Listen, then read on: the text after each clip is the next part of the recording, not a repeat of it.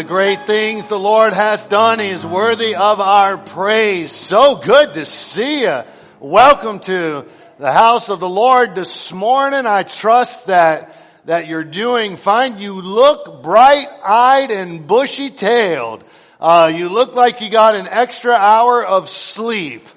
I woke up at 5 o'clock thinking it was 6 o'clock, thanking the Lord for an extra hour, then stayed up the whole extra hour watching tick-tock, tick-tock, tick-tock. Finally, at 5:45, I said, I got to get up and get out of here. But we're rested, we're ready to go, and we've already had a great service at 8:30. Trust in the Lord. You know, with all that is going on in the world, all that is going on in our nation, all that is going on in our lives, I think the opening hymn is so fitting. The chorus says, on Christ the solid rock I stand. All other ground is sinking sand.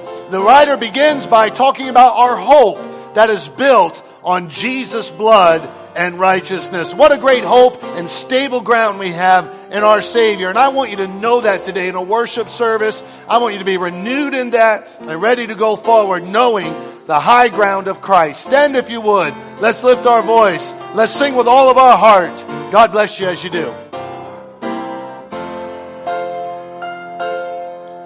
My hope is built on nothing less than Jesus' blood and righteousness. I dare not trust the sweetest frame, but wholly lean on Jesus' name. On Christ the solid rock I stand, all other ground is sinking sand. All other ground is sinking sand. When darkness veils his lovely face, I rest on his unchanging grace. In every high and stormy gale, my anchor holds within the veil. On Christ the solid rock I stand, all other ground is sinking sand. All other ground is sinking sand. He sought his covenant, his blood, so poured me in the whelming flood. When all around my soul gives way, he then is all my hope and stay. On Christ the solid rock I stand, all other ground is sinking sand. All other ground is sinking sand. When he shall come with trumpet sound, oh may I then in him be found, dressed in his righteousness alone, faultless to stand before the throne. On Christ the solid rock I stand, all other ground is sinking sand. All other ground is sinking sand. Amen. Let's pray together. Heavenly Father, thank you for this solid foundation that we have in you, Father. Father, thank you for giving us the Bible that we can hear the truth, know the truth, and see the truth in your word, Father. Father, this is a big week coming up on Tuesday. Father, as Christians, we got to vote. And Father, we need to vote according to your Bible. Father, we could look at the news media, and all that will do is confuse us, Father. Father, if we go to your book and read what's written in there, it'll show us how to vote this Tuesday. Father, if any man lack wisdom, let him ask it of God. May that be happening this Tuesday, Father.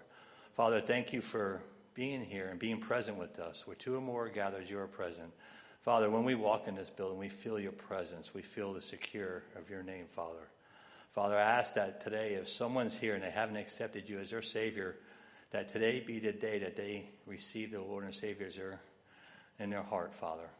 Let them walk forward. Let them text us. Let us call. Even if people online can reach out to us, Father. Father, I ask you to be with Pastor Hunter as he brings us to the ending of chapter 8 of John, Father. Father, I just ask you to preach to him and let us hear your word through him, Father. Father, be with us now as we turn around and wave to each other. In Jesus' name we pray. Amen. Turn around and greet your neighbor with a wave.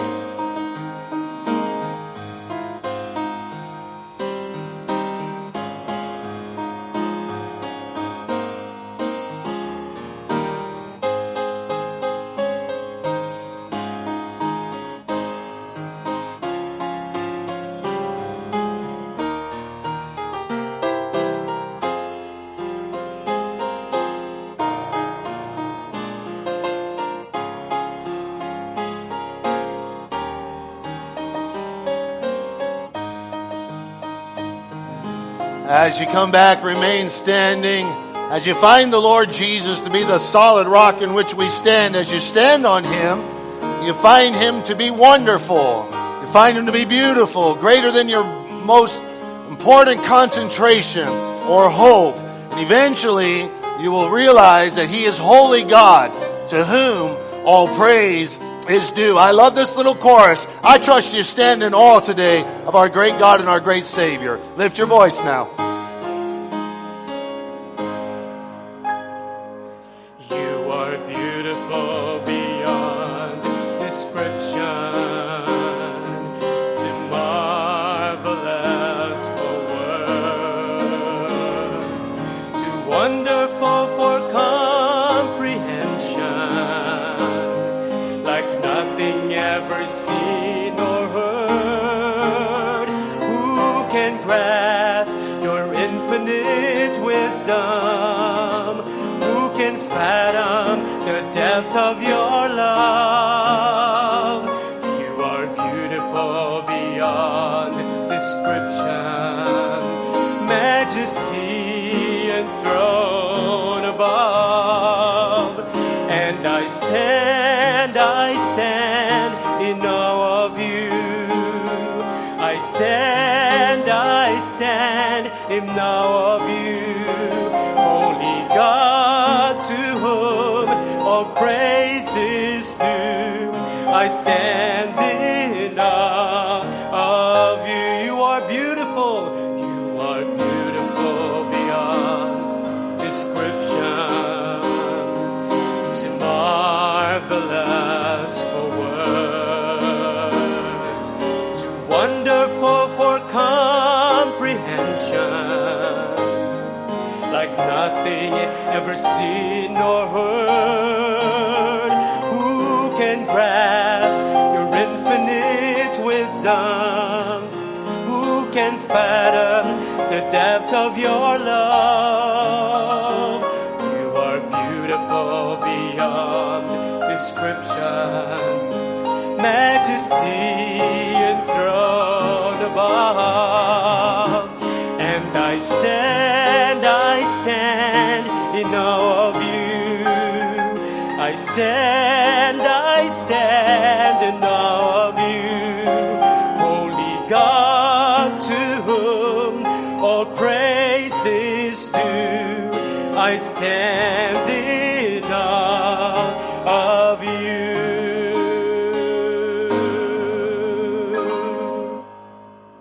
Amen. Be seated if you would, please. I love that chorus because it just shows how beautiful the Lord Jesus is when you see Him by faith. You know from the Old Testament in the book of Isaiah that the Bible says that when Jesus walked on the face of the earth, that there was no beauty in Him that you would desire Him, which means that nobody chose Jesus because of His physical attraction. Secondly, it talks about the moment that the Lord Jesus was there in Pilate's hall. They beat Him so bad that when they were finished, the Bible says that His visage was so marred that you could not even tell that He was a human. Literally, He was just beaten to a pulp. You know, when you think about the ugliness of those two statements, how radically different it is when you come to the Lord Jesus by faith. Because when you see Him by faith and you see Him for who He is and what He's done in your life, He takes on a beauty that's beyond description, too marvelous for words, too wonderful for comprehension, like nothing I've ever seen or heard. I can't grasp His infinite wisdom or the depth of His love. Truly, His majesty enthroned above, and all I can do is stand in awe of Him. I hope that's a reality in your life today. So good again to see you. Thank you for those of you that are joining us online and watching, church family, friends around the state, around the nation, around the world.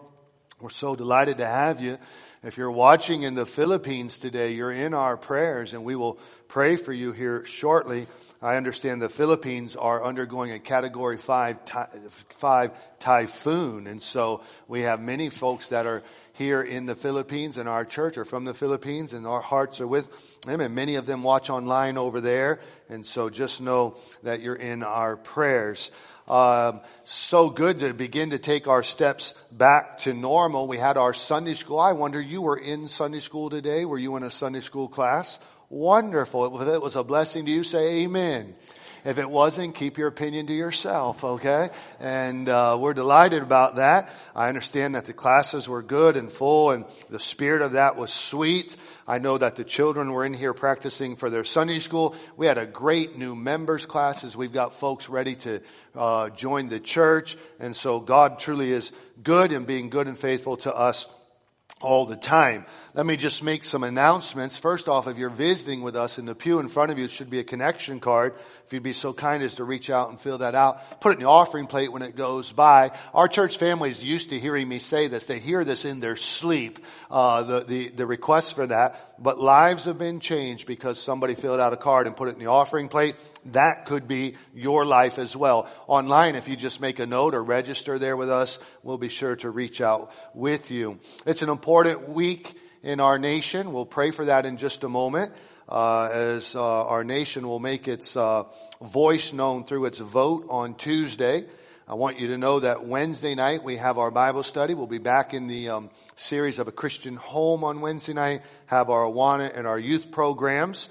I want to remind our veterans that this Saturday we have our Veterans Breakfast. Would love to have you there. We've got a good sign-up. The sign-up's at the welcome desk. Feel free to invite other veterans and their families. This is a marvelous time to just give honor to whom honor is due. It's a great time to present the gospel. I had the privilege of being at the Veterans Cemetery yesterday. I don't know if you've ever been there up in Boynton Beach. As soon as you drive on the property, you feel like you're on hallowed ground. Brother Bill Lewis, you remember Brother Bill Lewis? We finally had his committal there, and it was just a precious time. Give us an opportunity to honor you as a veteran. We would love that opportunity. Senior Saints, on the 15th of the month, which would be 2 Sundays from now, we are going to have our Senior Saint Luncheon, and that will be after the service over there. This is something that's an annual event for us. It's usually on a Friday or a Saturday, a Thursday or a Friday. This year it'll be on a Sunday. Sign up at the welcome desk. All you got to do is bring your appetite. Pastor, I keep seeing that word Senior Saint, but I don't see a number on that. How old do you have to be a Senior Saint? Before I tell you the number, I want you to know I inherited the number. I didn't choose the number. I inherited the number 55. Pastor, that offends me. Well, I'm 47 and it's starting to offend me, to be honest with you. So I'm up for a vote to move it down the road a little bit. But right now it's 55. So Pastor, you're telling me if I'm 55 years of age on Sunday, November 15th, I can go over there and eat a turkey dinner. That's awesome. Absolutely. But you sign up at the welcome desk or you'll be doing the dishes if we're not prepared for you. So I wouldn't have that opportunity. Thanksgiving baskets. Put that slide up if you would. This is something our church does every year. Every year, pastor stands up here and says to the church body, if you know of a family that has a need at Thanksgiving time, we would love to be a blessing to help that. The way we do that is this. I ask you to call Carol at the office and give Carol your name and a family name, maybe families, couple of families. Maybe you know them through work. Maybe you know them in the neighborhood. Maybe they're your own family or family extended in your own opportunities there. But through COVID-19 or through the necessity of life, they could use a blessing at Thanksgiving time. I asked the church family to bring in food items for a good Thanksgiving meal. Now, I understand we have people from all over the world that come and worship with us, but at Thanksgiving time, we want to eat American food. Okay? So whatever you have in your country, that's fine. But don't send me something that just doesn't make sense to the mind at Thanksgiving time. It's also not an opportunity for you to discard your hurricane supplies of Spam and other things. Okay? So you go buy fixins, right? Now, in that basket, we put the food. We put enough for everybody that's in there. If they have a family of 6, we put a gift card to Publix. So they could go buy a turkey, they could buy ham, whatever they would like to have. And we also put the gospel in there through Track and others. And then I give you that box after it's prepared, either the Sunday or Monday before Thanksgiving. You take that box back to your family and say, on behalf of Plantation Baptist Church, we want to be a blessing to you, and we give you this box. You can submit as many names as you want to, but we have to bring in the food for that. Sometimes people say, Pastor, I don't want to bring in food, but I'll give money. Fine, I'll take your money, and either I'll go buy food with it, or I'll buy a gift card with it. You can do it through the offering. But we have an opportunity to be a blessing. Let's take advantage of that if we would. And listen, lives have been changed because of that every year. So the tables in the lobby, will begin to collect those supplies, and then we put that out the week of Thanksgiving. The first Sunday of December, put that on your calendar. We have a Christmas concert. Greater Vision will be with us. It's an old-time Southern Gospel quartet, but they do Christmas awesome. And the place will be decorated. It'll be such a blessing. I believe that concert's going to be at 5 o'clock, and I hope you'll come and just be put in the spirit of Christmas. Already Christmas concerts are going on the television. We enjoy watching them. We'll have one at our service as well. All right. You parked on the concrete today. Could I see your hand? Wonderful. That means you're toll-paying customers, and we appreciate that. It's beautiful, isn't it? Right? So, did you come down 118th Avenue or did you come down 112th? If you came down 118th Avenue, Pastor, I don't know which one that is. I came down through the neighborhood. That's 118th Avenue. I came down by the canal. That's 112th. If you came down 118th Avenue, those people's yards are flooded, right? You saw it. That used to be us. But we've been redeemed, washed by the blood of the concrete, right? And so it's parked on dry, and it's just stunning and beautiful. Pastor, there were little stones all over the place. Okay, right. So we're putting in the landscaping, and they drug all that. We'll get that off. This week should be a big week. They're going to put the lights on the light poles. Light poles, Pastor? I didn't see light poles. Okay, open up your eyes. Light poles out there, and it should be a beautiful canopy on that. The trees and the landscape. Bushes go in all the way around the fence. Bushes go all the way around the fence. Bushes go in out front. Sod goes in the islands there. They're putting in the sprinklers there. And after we get that done, hopefully this week, we pressure wash it. By the way, we're looking for pressure washer bodies. Pressure wash. And then we will seal it. Then we will mark it so we can park straight. And then the city will sign off on it, and we will walk around it 7 times and give God glory and hope nothing falls down. Amen. Praise the Lord, right? Awesome. Man, thank you for praying, for giving. I wish I could just tell you all the stories and the things that God has done. We're not finished yet. We still do need finances. We need prayers. We need all of that. But God is leading, and God is good, and God is wonderful along as He has provided for us. I was introduced to the next hymn from Brother Rod, probably a few years ago. He began to choose the music for Sunday nights, and he brought us to this hymn of worship. And it exalts the Lord Jesus in His worthiness to be worshiped. I love the wording of it. I love the chorus of it.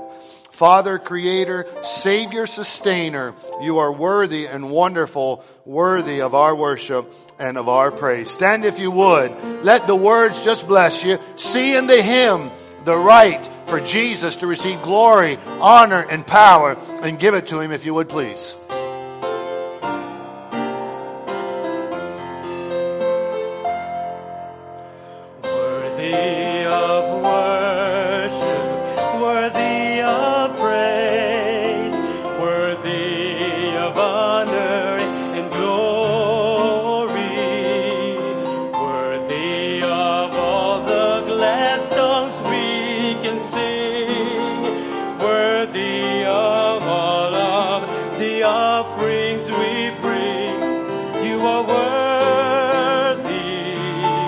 Father,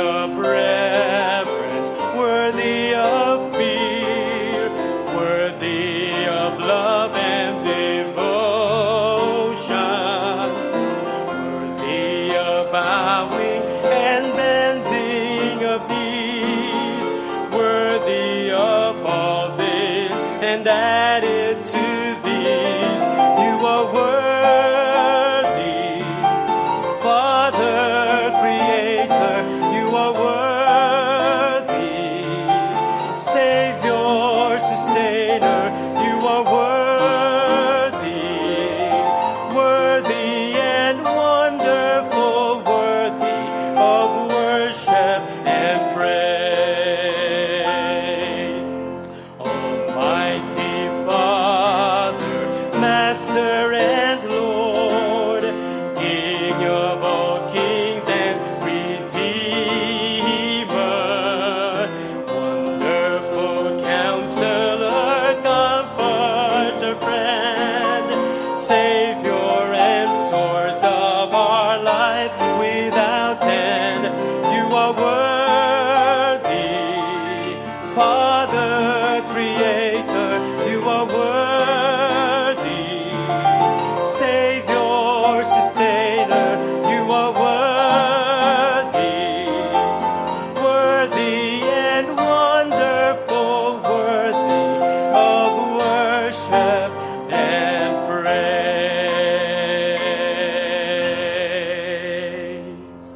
Man, be seated, please, if you would. As we come to our prayers of the people, I've already mentioned one request, those in the Philippines. I would ask your continued prayer for the Jump family. Many of them may be watching online today, somewhere in our 8:30 service. You know that their son Neil lost his life. They're grieving his loss, and they would need our prayers. Of course, we want to pray for the election, and we want to pray for our nation as we go to the polls this week and voice our desire for the leadership of our land. I mentioned in our prayer service on Wednesday night that man makes his voice known through his vote, but God is the one that instills the leadership of our land. The book of Daniel chapter 4, Daniel chapter 5 said God places over the kingdoms of men whosoever he wills. Pastor, are you afraid? I have desires, but I am not afraid. No matter what happens on Tuesday, we have prayed, and we will submit to that as God's man for God's moment and God's women for God's moment as we move down the way. And I want you to know the stability of that. Of course, we need to pray that God give us leaders that have hearts for Him, that God give us leaders that lead in the direction of righteousness. And we will pray that God turns the heart of our leaders to the ones that they don't. But make no bones about it. The American people will not elect a president. God will put in place a president. Okay? That's a biblical direction. And so, but we need to pray. We need to pray for peace, and we need to pray for comfort, and we need to pray for order and direction and all of that. Many have already gone to the polls. You may be going. I hope and pray. It's a great privilege in our nation to vote. It's a great privilege in our nation to vote. I hope and pray that you take advantage of that. Please bathe it in prayer. Would you pray with me at this time? Heavenly Father God, I love that line in that hymn that we just sang that said, He's worthy of all the songs that we can sing. That's amazing. Men and women write songs that reflect moments. They reflect memories. They reflect people. They reflect movements. Such is the music of the church, as it has been written to bring to the Lord of the church worthy and power and worship and praise. And you are worthy of the songs that we sing. I pray today, God, that you do receive worship from your people. Not just Plantation Baptist Church, but your church around the world. It's the first day of the week. This is the day of the week that Jesus rose from the dead. This is the day of the week that the early church met. This is the day of the week that's given corporate to corporate worship. And so I pray that you've been pleased today, that our worship has been a sweet-smelling sacrifice to you, and it comes from honest hearts. It ought to come from honest hearts because you're honest, God, and you've done so much for us. Lord, I lift the people of the Philippines to you today. Lord, you protect them. The gospel is strong in that land. Churches are strong in that land. And there's wonderful men and women of God that are in that nation, and they've done a tremendous job with the gospel. And so protect them today. And in the midst of that storm, may the shelter of Jesus be just so known. I lift the Jump family to you today, God. Continue your comfort in their hearts. May they know God's people are praying for them. Lord, this is a moment in our nation now every 4 years where we pause and we reflect and we voice direction. And God, millions will do this. The people of God, we do it as well. But we also do it with spiritual understanding that you put in over the kingdom of men whoever you will. God, our desire is that you would be merciful to us, that you would give us men and women that would lead us in the paths of righteousness, that righteousness would be exalted in our nation and the reproach of sin would not be found. May the peace of God rule and reign in our hearts as believers. And God, would you bring a peace to our nation and just let us go forward here. We thank you so much that we can trust you, and we're trusting you for your perfect way and your perfect will. Father, when I think about Creator and Sustainer and Savior of our lives, I think about, wow, in Jesus I have more than I deserve. That's the offertory. I pray as we listen to it that we realize your grace and your giving in our lives. And if we got what we deserved, it would be an eternity apart from you. But thank you for your love to reach out to us. Bless Danny and Anais as they sing. Bless us as we give. God, help me preach with power and authority, I pray. In Jesus' name, amen and amen. God bless you as we give, and God bless you as you listen to this offertory.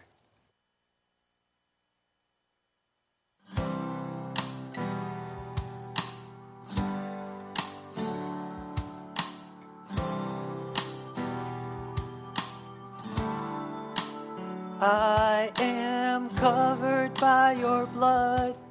I'm known by you and loved, with nothing left to prove or hide.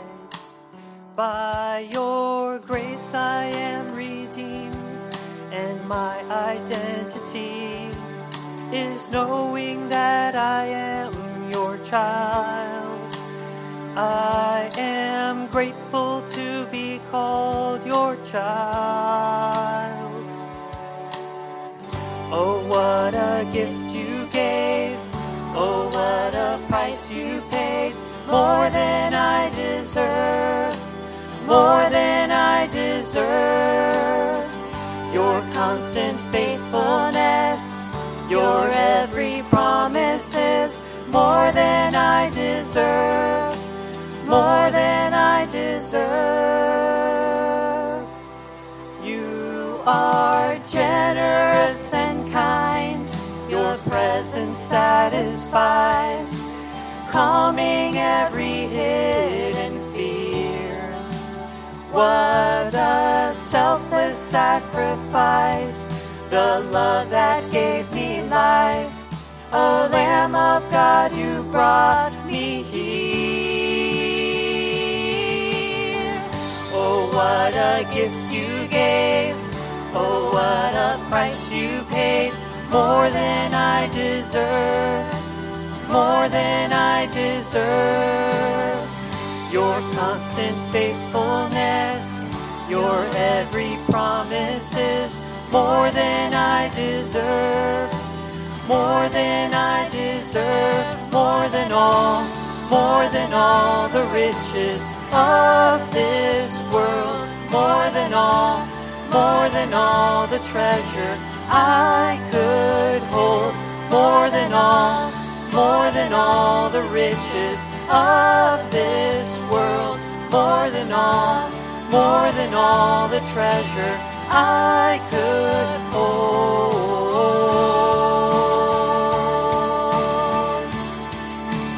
And no eye has ever seen, no ear has ever heard the glory that will be revealed. Every tear is wiped away, no sorrow will remain. The kingdoms of the earth will kneel, for the kingdom of our God is here.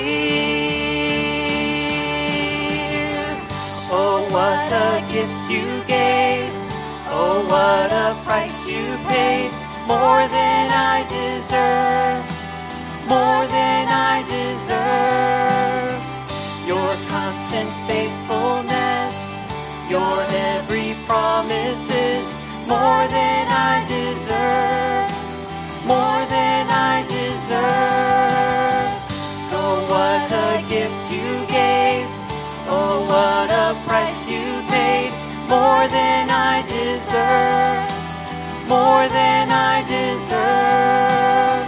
Your constant faithfulness, your every promise is more than I deserve, more than I deserve.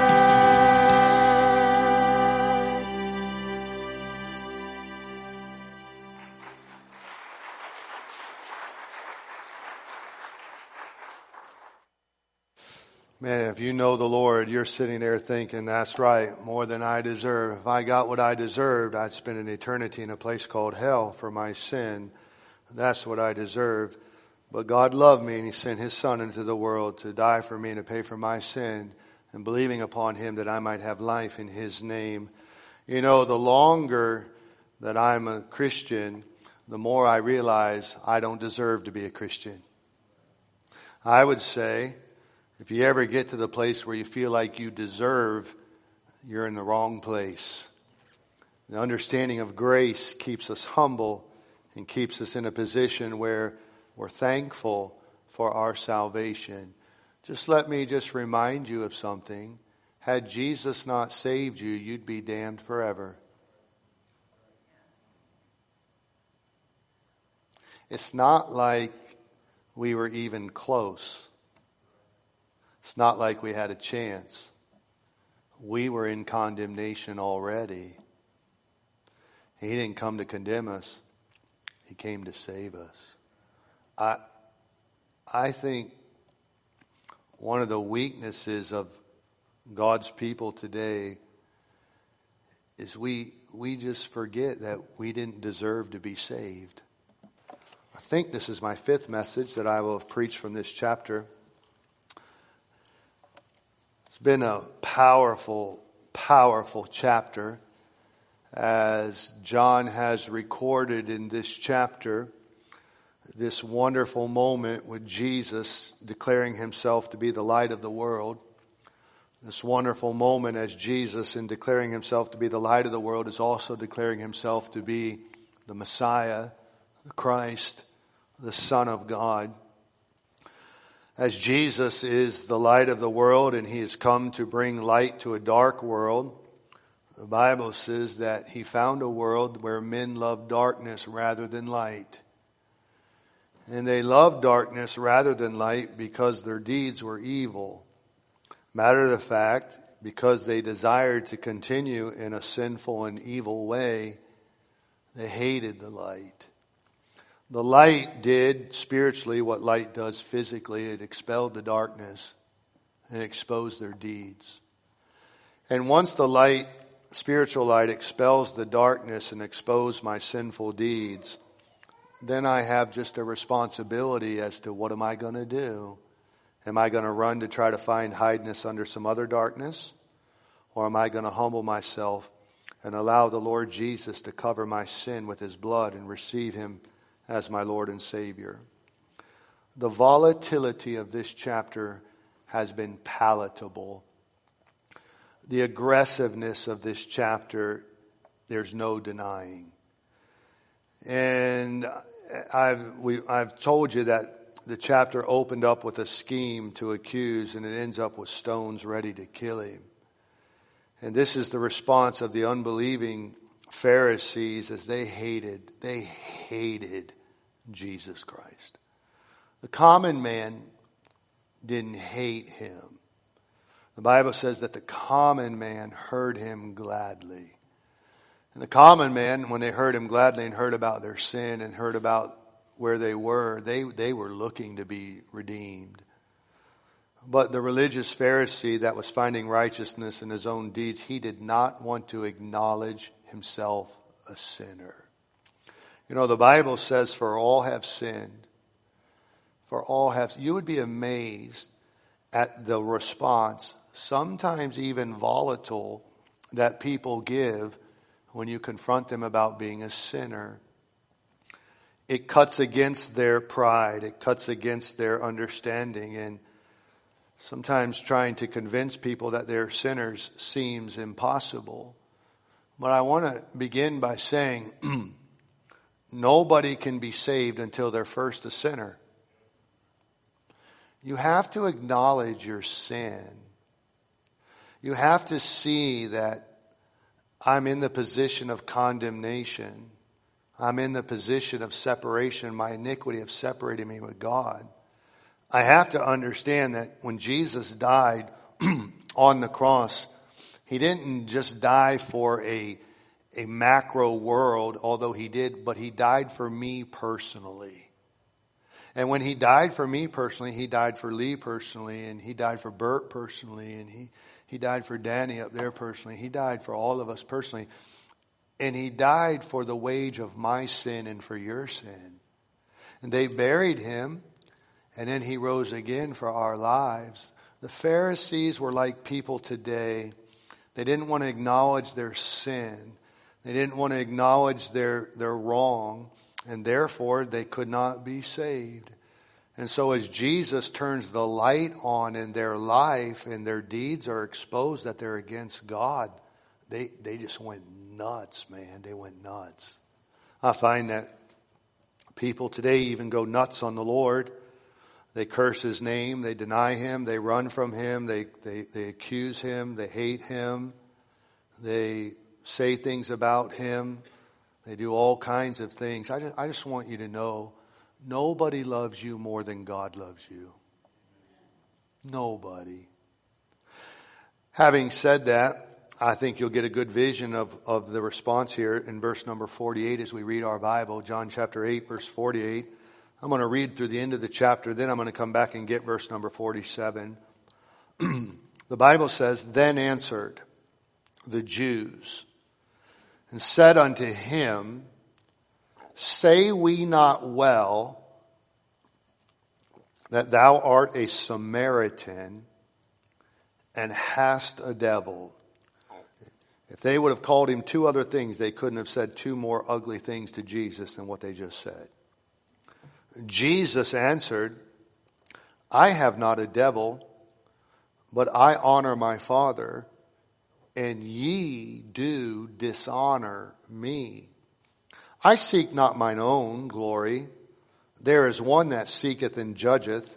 Verily, verily, I say unto you, if a man keep my saying, he shall never see" what, class? Death. Then said the Jews, second response, unto Him, "Now we know that thou hast a devil. Abraham is dead, the prophets, and thou sayest, if a man keep my saying, he shall never taste of death.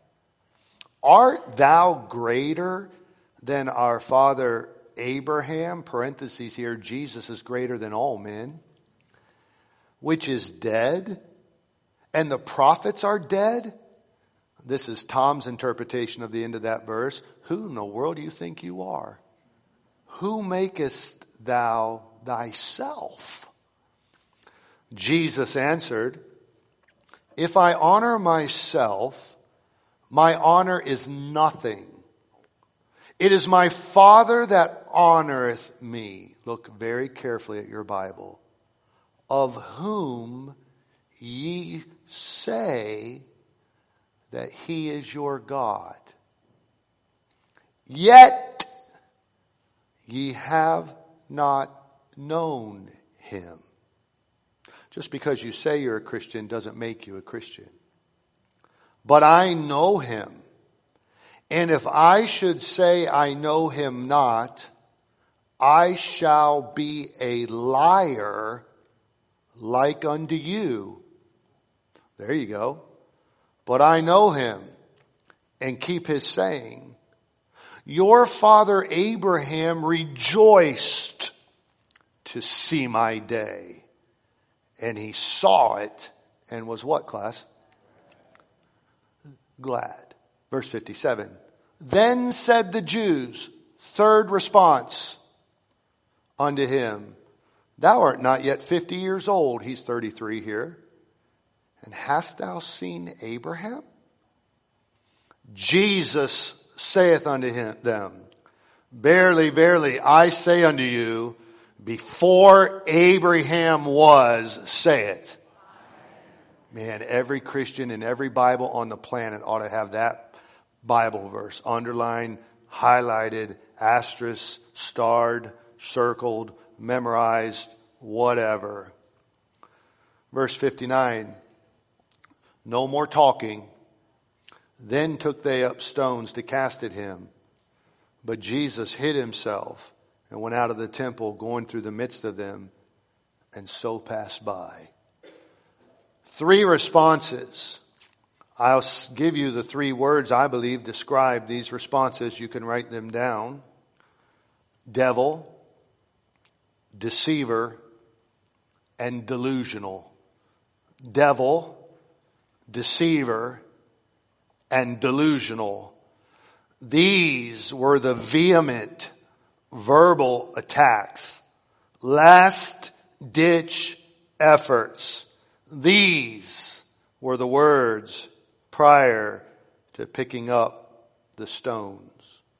Pastor, how could they say such things about the Lord Jesus, calling him a devil, a deceiver, and a delusional? Well, for that, you have to come back up to verse number 47. Jesus, in his speaking to them, had presented a charge to them. This is where we left last week. He that is of God heareth God's words, not just in a listening way, but in a reception and obedient way. Ye, therefore, hear them not, comma, because, say it out loud, please. Ye are not of God. My title today, in finishing the 8th chapter, is The Charge. Jesus is in a moment where he is exalting himself as the Son of God. He's exalting himself in recognition of the Father declaring him and sending him to be who he is. These unbelieving Pharisaical Jews are rejecting his light. They're rejecting his person. They keep calling him a liar. Now they say he's a devil. They refer to him as delusional. But Jesus is shooting straight with them, and he says the reason that you don't hear me and the reason you don't receive me is because you don't know me. This is not an accusation. Jesus does not make accusations. The devil is the accuser, but Jesus is making a charge. When you bring a charge, you come with that charge because you have evidence. This is a very powerful moment here, because if you would come back to verse number 54, please look at it. Jesus says, if I honor myself, my honor is nothing. It is my Father that honoreth me, of whom ye, what class? Say that he is your God. But I'm telling you he's not. I find that to be true in our world today. I find that people say all things about God and their belief in God, but they're not true. Just because somebody says they're a Christian does not make them a Christian. If you say you're a Christian and your life shows differently, believe their life. Words are words. They can be manipulated. They can be deceitful. So often we just listen to words and we receive them at face value without any evidence. These men are deceivers. These men are saying that they are a believer, but God knows their heart. It's interesting. It takes my mind to a passage. Would you come back, please, to Matthew chapter 7? Hold your hand here. Every eye needs to read this because it puts spiritual goosebumps on my spiritual spine. Matthew chapter 7. Jesus is teaching here on his great Sermon on the Mount. Jesus is requiring and is expounding to them to beware of false prophets. He's teaching them the reality of salvation. And you come down to chapter number 7 and look, if you would, at verse number 21. Not everyone that does what? Saith unto me, Lord, Lord, shall enter into the kingdom of heaven. Those are not my words, those are God's words. But he that doeth the will of my Father, which is in heaven. Many will say to me in that day. Now what you need to know about in that day is the great judgment day. When people stand before God, listen to what they will say. Lord, Lord, have we not prophesied in thy name? That's men like me. That's preachers. Not every preacher is going to heaven. Not every preacher that preaches the gospel has been saved by the gospel. And in thy name have cast out devils, and in thy name done many wonderful works. Jesus said, and then will I profess unto them, I never knew you. Depart from me, ye that work what, class?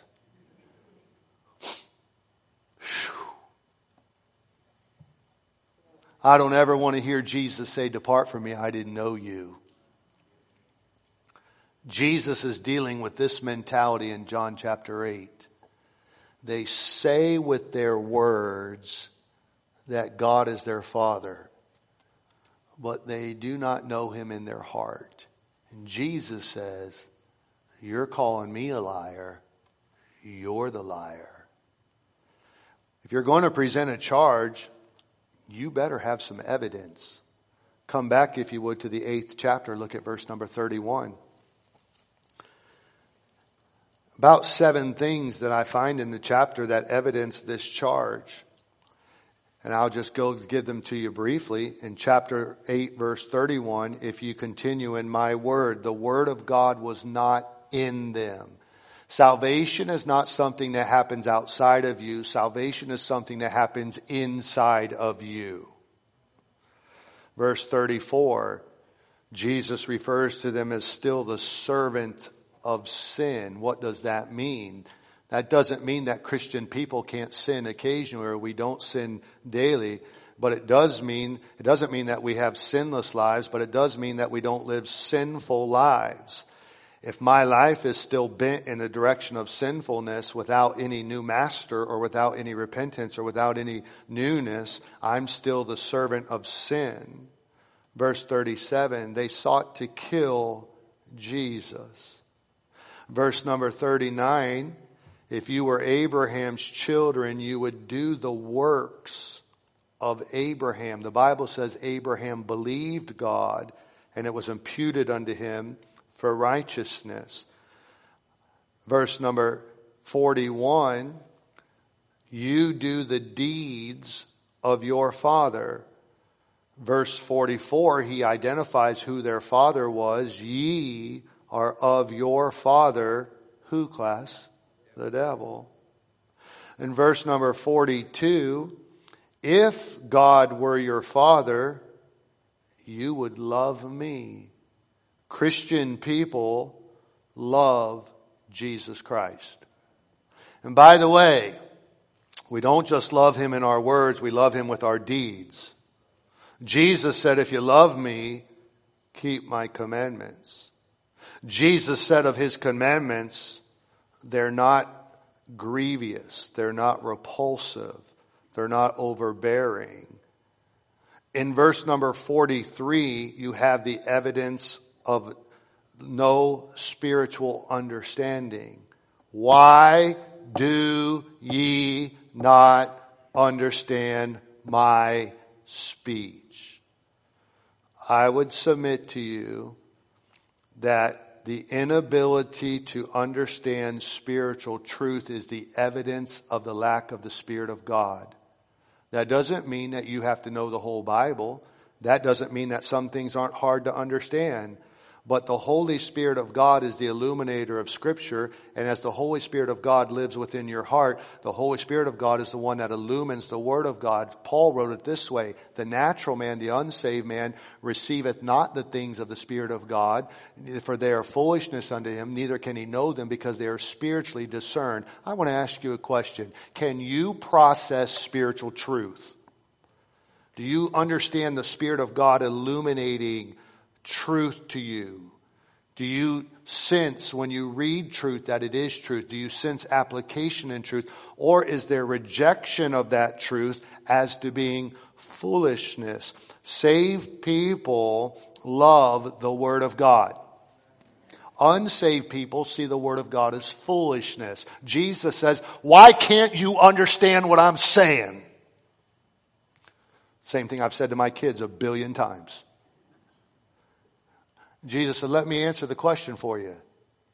Because you don't know me. And because you don't know me, you don't know God. The last evidence is found in verse number 45. And because I tell you the truth, ye, what's that word, class? Believe me not. When you take all of this evidence, Jesus comes down to verse number 47 and he says, the truth is, you're not of God. Now they thought they were. They thought themselves to be righteous. They thought themselves to be right with God. But it was all a disguise and an outward physical appearance. But they weren't right with God where it matters. Would you please look me in my 4 eyeballs? Everybody, please. Okay? The only place it matters for you to be right with God is in your heart. It's with the heart that you believe, not your mind. Your mind meditates, premeditated murder, right? You meditate, you formulate, you plan, you assess, but you believe in your heart.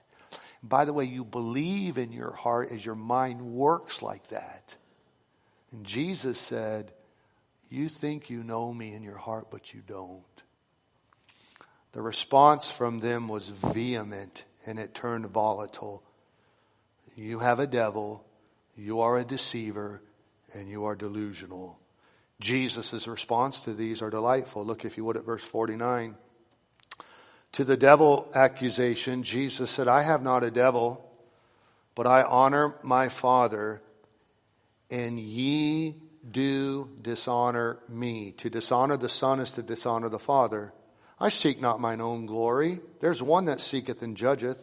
Verily, verily, I say unto you, if a man keep my saying, he shall never see what, class? Death. Now here Jesus is standing up for truth. Here Jesus is defending the accusation that he has a devil. If you look at verse number 44, a devil is a murderer. A murderer brings about death. Jesus says, I'm not a devil and my words are not going to bring about death. If a man keep my saying, he shall never see death. They immediately ridicule that and mock that. And they bring as an example Abraham, who died physically, but I submit to you, Abraham did not die spiritually. Pastor, never see death? Does that mean that I won't face, if I become a Christian or I believe upon the Lord, that I won't face death physically? Nope. Hold your hand here and go to what I believe to be one of the most hallowed pieces of Scripture you'll ever find. Revelation chapter 20. You want to read it with your eyeballs. In Revelation chapter 20, the last book of the Bible, will teach you what the Lord Jesus is speaking of here. In Revelation chapter number 20, as we're ending the book of Revelation, you come to a judgment that is called the Great White Throne Judgment. John references it in verse number 6 as far as this death that we're talking about. Look, if you would please, at chapter 20, verse number 6. Blessed and holy is he that hath part in the first resurrection. Now that day has not come, but it will come when Jesus comes back himself and the rapture happens, and those that have died, their bodies will be resurrected. By the way, if you believe that, would you say amen? Look at the power of the first resurrection. Verse number 6. On such, the second death hath no power. Pastor, are you telling me in my future that I got to die twice? I'm telling you that there is the possibility of 2 deaths for you. But you do not have to go into the second death. Keep reading. But they shall be priests of God and of Christ, and shall reign with him 1,000 years. Drop down to verse number 11 and let me show you what the death is. In verse number 11, there's the moment at the great white throne judgment. Nobody in this room or nobody listening to me wants to be found at the great white throne judgment. I know it sounds great. I know it sounds white. I know it sounds holy and whatever, but it is an awful place that you don't want to be. John says, I saw a great white throne and him that sat on it, from whose face the earth and the heavens fled away. We know from the scripture that it was Jesus sitting on this throne. Another book was opened, which is the book of life. The dead were judged out of those things which were written in the books according to their works. This dead specifically are people who died not believing on Jesus. The thoroughness of this judgment is that the sea will give up the dead which were in it. Death and hell delivered up the dead which were in them. And they were judged, every man, according to their works. Verse 14. And death and hell were cast into the lake of fire. This is the second death. Verse 15. And whosoever was not found written in the book of life was cast into the lake of fire. What is the second death, Pastor? What is this death that Jesus is talking about that I don't ever have to see? The death that Jesus is talking about in the second death is the spiritual separation for all eternity that you would face in a place called hell, the lake of fire. At the end of the ages, those people that reject Jesus will stand before Jesus. Before Jesus will be the book of life and the book of their deeds. And Jesus will take the book of their deeds and will compare to the book of life, and you will be found wanting, and the wage of your sin will be death. The Bible says at that moment in time that you will be cast into the lake of fire. Pastor, that sounds awful. Why so awful? Come back, if you would, to John chapter 8. Look, if you would, please, at verse 23. Thank you for turning in your Bible. I sense your attention. And he said unto them, Ye are from beneath, I am from above. Ye are of this world, I am not of this world. I said therefore unto you, that ye shall die in your, what class? Sins. For if ye believe not that I am He, you'll die in your sin. And here's what humanity doesn't understand. Humanity does not understand how offensive sin is to God. Humanity doesn't understand how holy that God is. Humanity doesn't understand that sin brings about death. The wage of sin is death. Sin cost the death of the Son of God.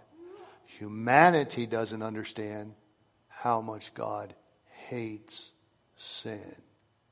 And one day, God is going to judge sin complete and thorough and with eternal fire. And if I die in my sin, then I'm in that judgment. Many people say they're not there. But Jesus said, if you don't believe me, you're there. Now, the good news about that is that Thomas Alexander Hunter Jr., that's me.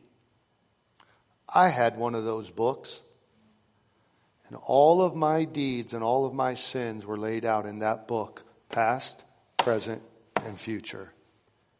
And I was dead in those sins on my way to hell until one day I believed on the Lord Jesus Christ. And they grabbed my sin and dipped them in the blood of Jesus. And when he dipped my sin in the blood of Jesus, they took out a pen and they wrote my name in a new book. If your name's written in that book, say amen. Sometimes I wonder if it's in calligraphy. Is it kind of neat writing? I don't care. It's there, baby. Jesus is not a devil. He's God. He didn't come to bring death. He came to save us from the second death. Well, you have to be a deceiver. Because you're telling us in verses 53 and forward that, do you think you're greater than Abraham? And Jesus is referencing Abraham here, and he references that Abraham rejoiced to see the day of the Lord. He rejoiced to see the day and was glad. You see, they wanted to run to Abraham in a way that protected them from putting faith in Jesus. They wanted to run to Abraham in a way that they could find salvation through their national heritage or through their good deeds or their works. Listen very carefully one more time to Pastor Hunter. From the authority of the Word of God, I will not stand here as my opinion. I will stand here behind the desk. Salvation is, has always been, will always be by faith. The Bible said that Abraham rejoiced to see the day of Jesus. We know Abraham saw Jesus twice, in the incarnate of Melchizedek and in the pre-incarnate as he was on his way to Sodom. And Jesus himself goes back and say, fellas, you won't believe me. You won't trust me. You won't see me as the Messiah. And you run to Abraham for covering. I'm telling you that Abraham saw my day by faith and believed upon me. The Old Testament saints looked forward to the coming of a Messiah that would take away their sin. Job said, I know my Redeemer liveth. Those of us today, we look back to the Messiah that was crucified for us, and both of us put faith in him. Salvation has always been by God's grace, and it's always by faith. So where's your faith in the Lord? Well, you're delusional if you think that. Then said the Jews unto him in verse 57, thou art not yet 50 years old. Hast thou seen Abraham? And Jesus saith unto them, verily, verily, I say unto you, fellas, before Abraham was, I am. What is he saying? I'm God. I'm God. I'm eternal God. I'm your God. I'm the God. There's no God but me. I am God. The whole book of John exalts the Lord Jesus as the beginning, the Word, and the Word was with God, and the Word was God. Listen, Jesus is God. He is the one that we will stand before. He is the supreme authority. He is the truth. He is the one that ultimately will be the one that will judge the earth. He is eternal, and he demands our belief upon him. Verse 59. Then took they up stones to cast at him. But Jesus hid himself and went out of the temple, going through the midst of them, and so passed by. I find that's the response of humanity today. They hate Jesus. Pastor, you say they. Who's they? Who hates Jesus? Anyone who knows who Jesus is, anyone that understands that he is the light of the world, anyone that is exposed in their deeds by his person, presence, or preaching, and anyone that runs back to darkness to hide to continue to sin is evidence that they hate Jesus. Oh, no, Pastor. I mean, I'm not perfect, but I don't hate him. Let me tell you something. If you've not received him, you don't know him. If you don't know him, you don't love him. And the opposite of loving him is hating him. And the world is filled with hatred toward the Lord. If you love him, would you say amen? Christian, could I close this message? The Bible says that Abraham rejoiced to see the day of Jesus. He didn't necessarily see the Lord the way that they did, but he saw the day of the Messiah and it brought joy. I hope you've got joy in your heart today, Christian. I find today that I'm running into a lot of Christians that just are absent the joy of God. They got the joy of the Lord when they were saved, but they don't live in light of the joy of the Lord. I wonder where your joy meter is today. Doesn't mean that life is without trouble, trial, test, problem, difficulty. But our joy, it's hard to live as a believer without the joy of the Lord. The joy of the Lord is promised to us. I think one thing that COVID did to the church is it sucked the joy out of everything. For a while we were so socially distant and so covered and so worried and so whatever that everything was awkward. It's good to be back in the house of God with joy, isn't it? Hear me on this and I'll be done. If you're a Christian here today and you're lacking the joy of the Lord, nobody stole your joy. Joy cannot be stolen. It's surrendered. No, Pastor, you don't know what they did to me. You don't know what I experienced. You don't know where I've been. When I read about the Lord Jesus, even at the moment of the cross, he had a joy that was set before him. If Jesus can endure the cross with joy, then we can find joy in the endurement of our life. My joy is never stolen. I've always surrendered it. The same Jesus that saved you is the same Jesus that will keep you. The same Jesus that saves you and keeps you is the same Jesus that walks with you and can care for you. There's no reason for God's people today to be without joy. So I'm asking you on a scale of 1 to 10, put your joy meter down.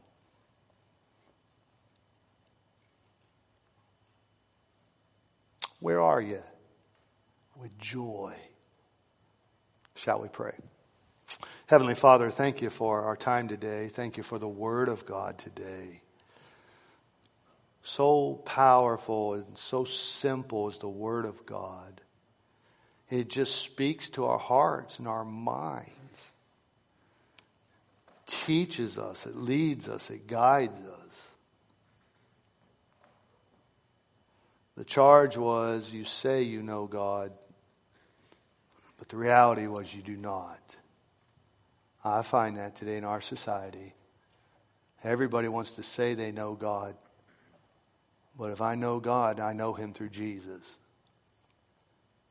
If I love God, I love Jesus. I've received the Lord. Man hears words and sees the outward appearance, but God, you know our hearts. Much evidence to the contrary that went against what they were saying. And Jesus exposed that. Instead of humbling themselves to that, they called him a devil, a deceiver, and delusional. And when that didn't work, they picked up stones and they're just going to kill him. I pray today, God, if there's somebody within the sound of my voice, and they've never opened up their heart to Jesus today, that today would be the day that they would do that. That they would see in Jesus the love of God. That they would see in the Lord Jesus kindness and forgiveness and cleansing.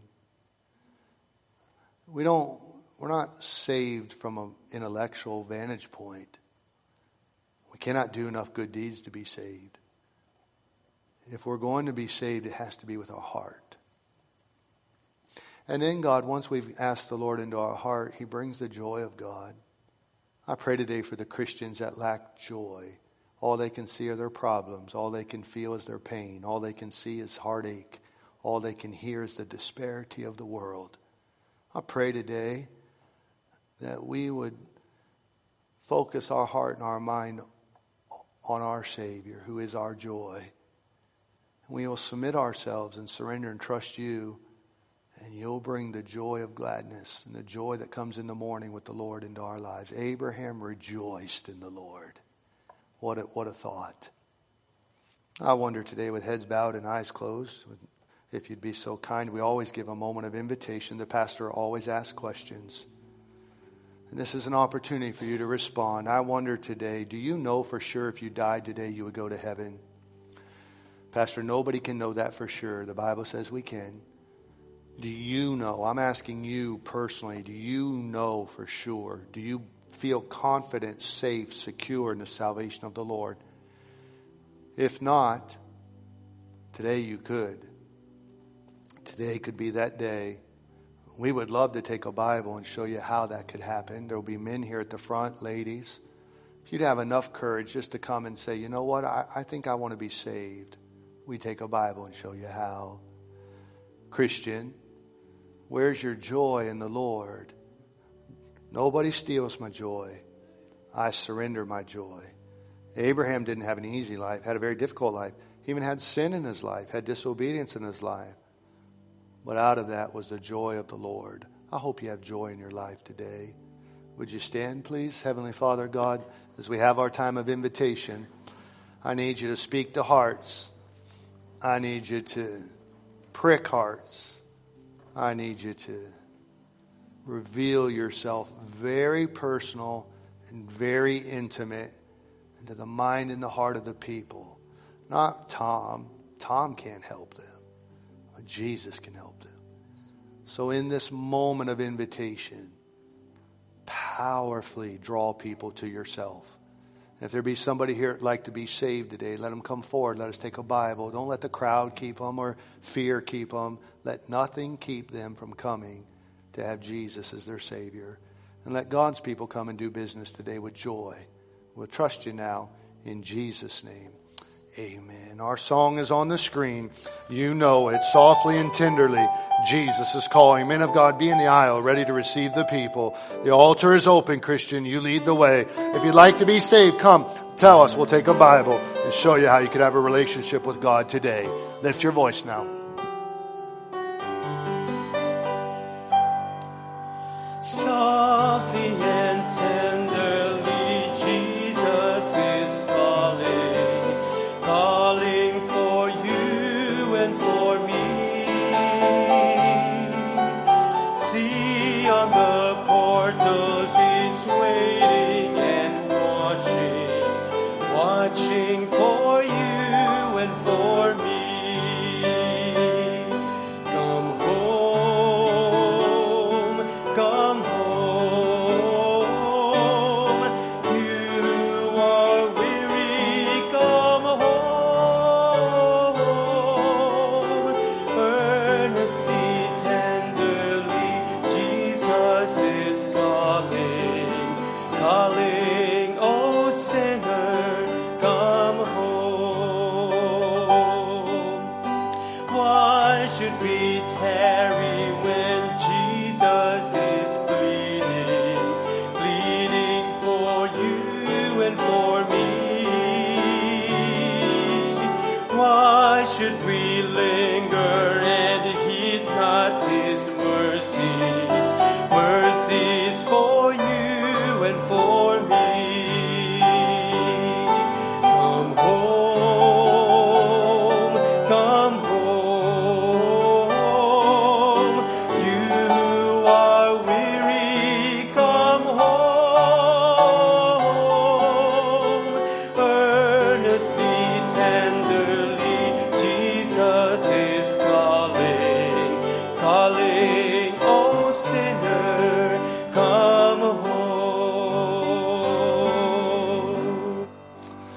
Thank you so much for listening today and for loving the Lord and loving the Word of God. Never do I take for granted God's moving in our services and moving in our hearts. I hope and pray that as you sit there and listen to the preaching of the Word of God, that you sense God speaking to you. If you do, would you say amen to that? Don't ever, it ought to be just you and God. It's designed, services and messages are designed to be personal. Sometimes you verbalize it to me. Did my wife call you? Did my husband call you? No. But God knows our hearts. God knows what we need. And God feeds us. So as you sit there and God feeds you, then you're responsible for what God told you to do. And the response of that, I pray that God moves in a mighty way in our hearts that way. Never take for granted that God does that. It's the evidence of life within a church. I hope you take the name of Jesus with you everywhere you go. That's our song to go home today. God bless you. Be careful. Be in prayer. See you back Wednesday night.